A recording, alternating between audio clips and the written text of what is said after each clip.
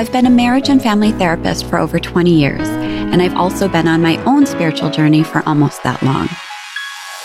Both of these experiences have taught me that mental and spiritual health are inextricably linked. Without an understanding of our spiritual selves, it is difficult to maintain emotional well-being, as at some point we will face something in our lives that throws us off balance and requires us to rethink why we are here. My wish is to share some foundational ideas that have helped me to make sense of my own life and also have allowed me to work with others in finding success in overcoming their unique obstacles. Perhaps these ideas will also inspire you to see yourself and the world around you a little differently, a little more sweetly. I'm Jenny Carroll. Welcome to my perspective.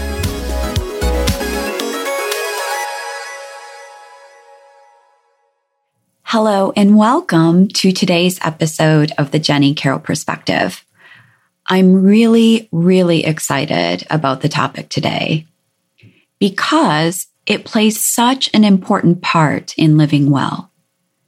I would argue that it is absolutely foundational to experiencing life in an easier, sweeter, and less stressful way. And what's so interesting is that it is not at all a new idea.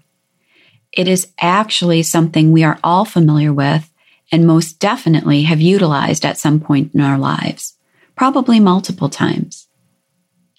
But still, it is also something that many of us underutilize and often underestimate. So what is this mysterious idea? It's forgiveness. Or more specifically, the practice of what I like to call persistent forgiveness. When the topic of forgiveness comes up in my office, I have to say it can feel slightly awkward at times. If we are talking about a hurt that my client has experienced, I'll ask, have you forgiven this person? And often people will say yes right away. But I think that saying, yes, I've forgiven so-and-so kind of just feels like the right answer. But with a little more exploration, it becomes pretty clear that the person has not forgiven the hurt or transgression.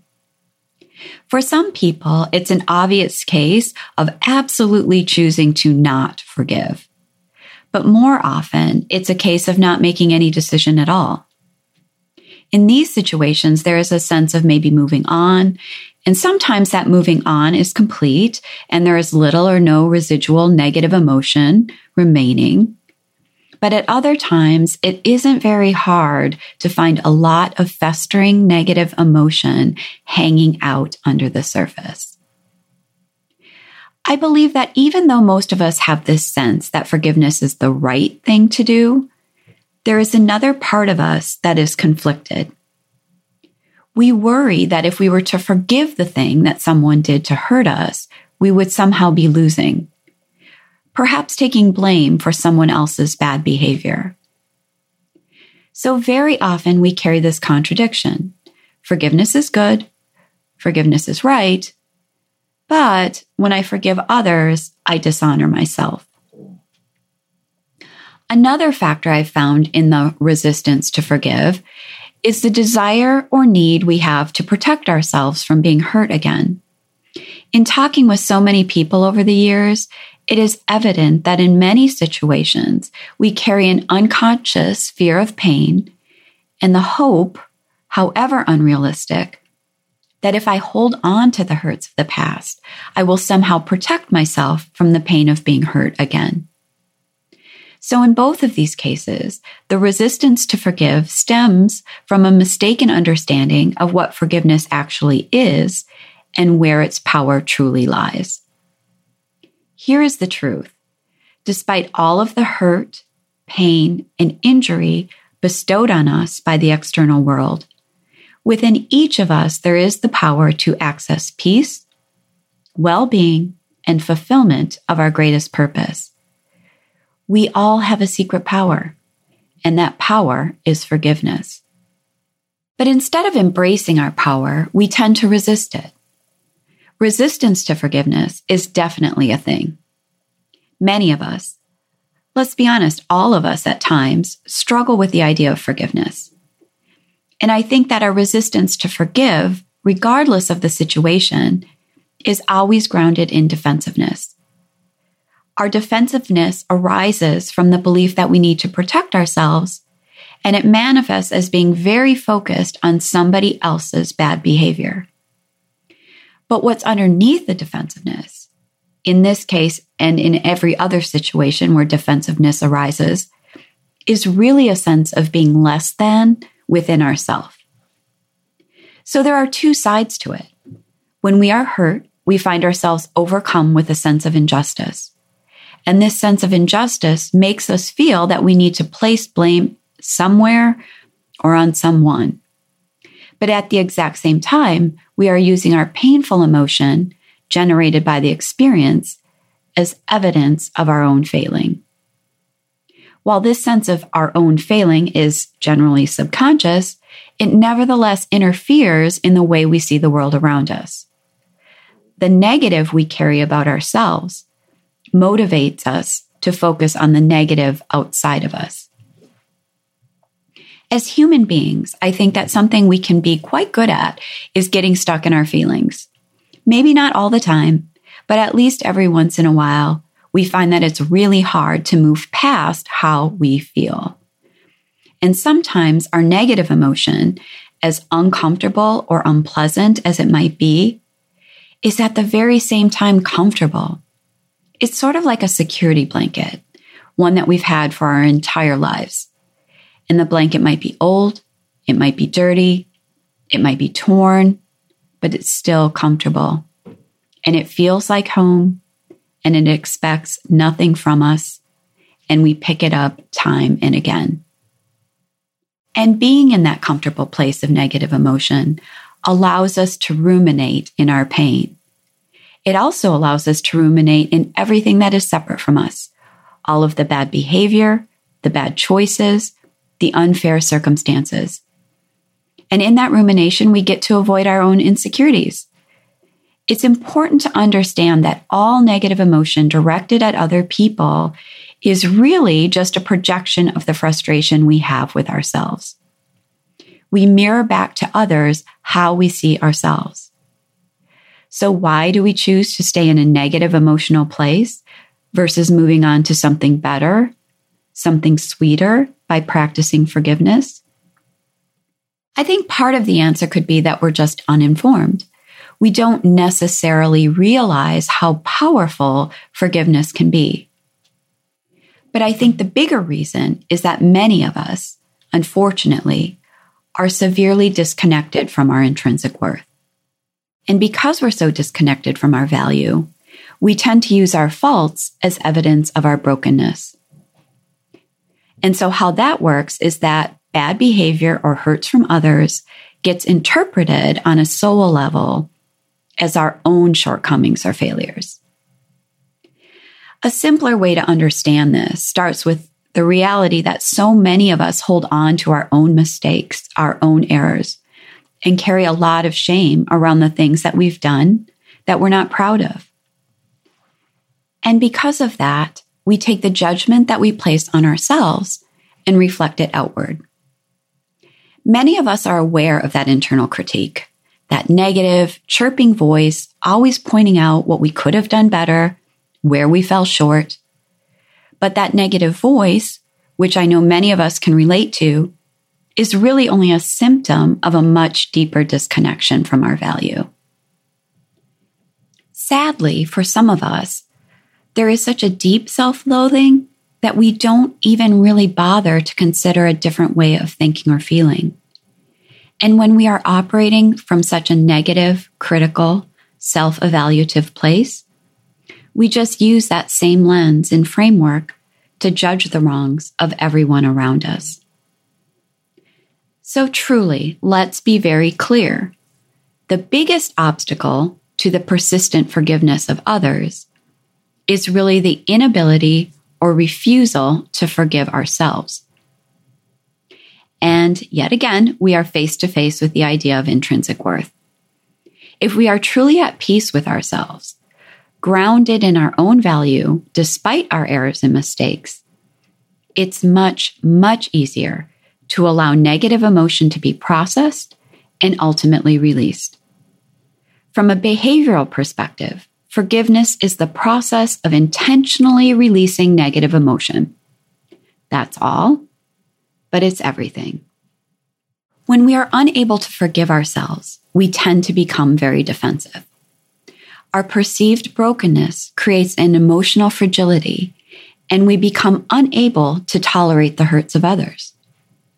Our sense of who we are is so wobbly that any evidence, even a small piece of what we perceive as evidence, a hurt or transgression that we experience through our external world, sort of topples us over emotionally.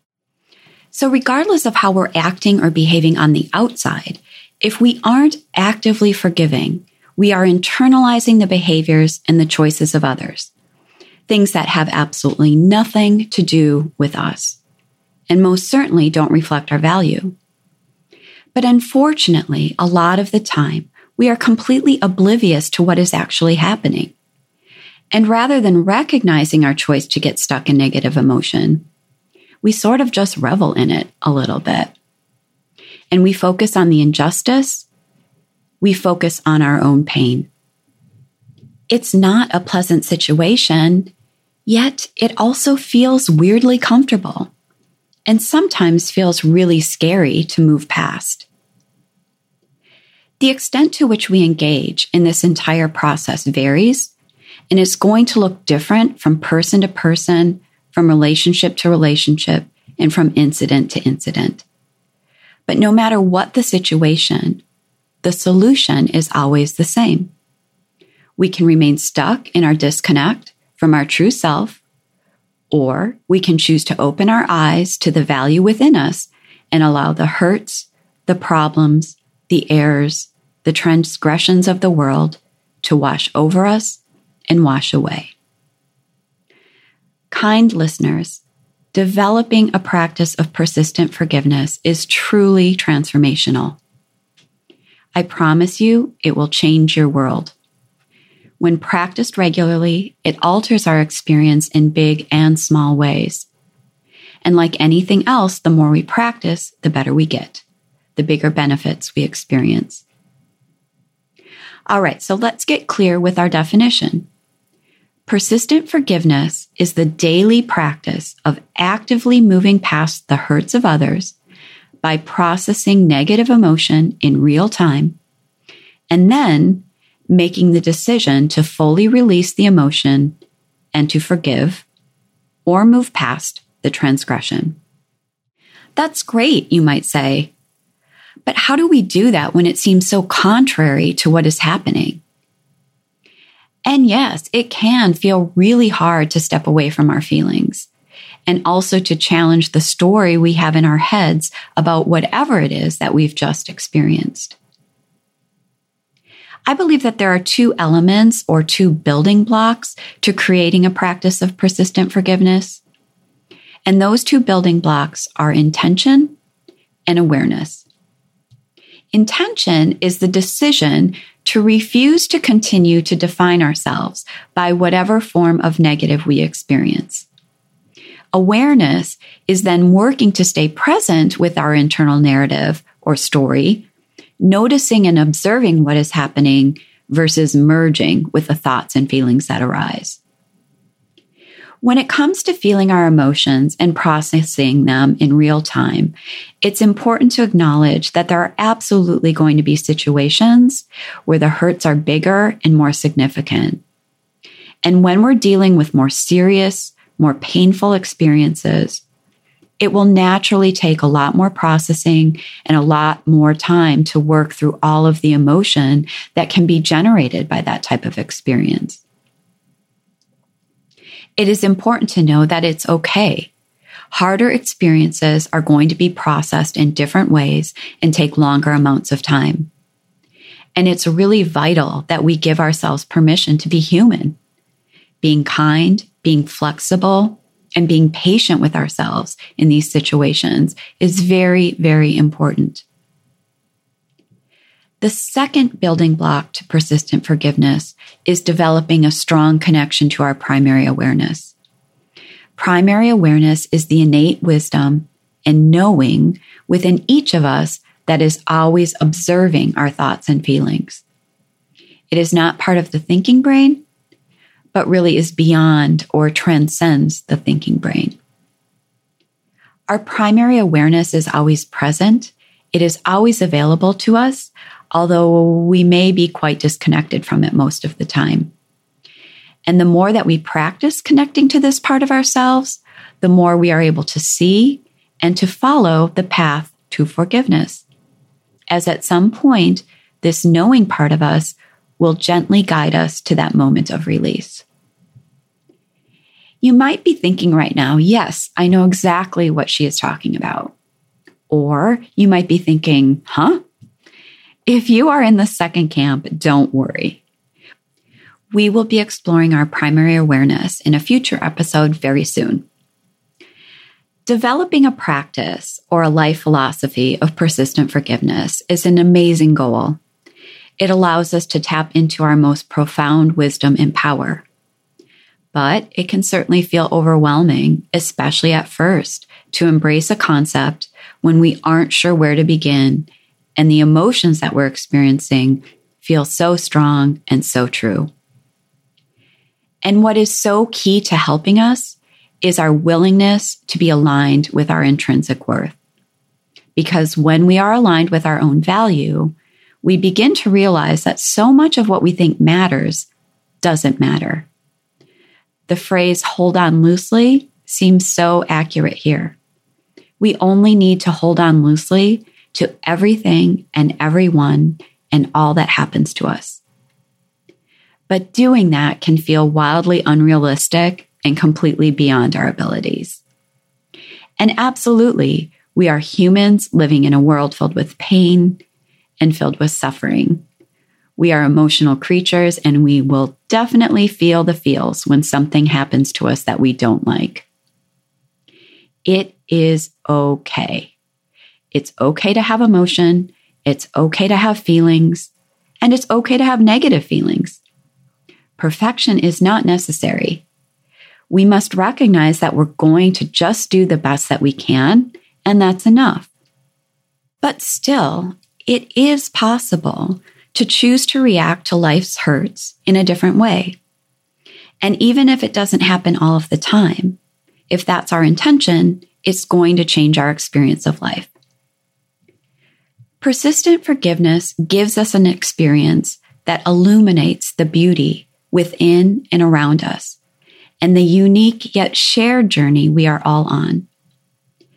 It is an experience that will allow for error without judgment, for justice without condemnation, and for grace without question. We are masters of our lives, and forgiveness, don't forget, is your superpower.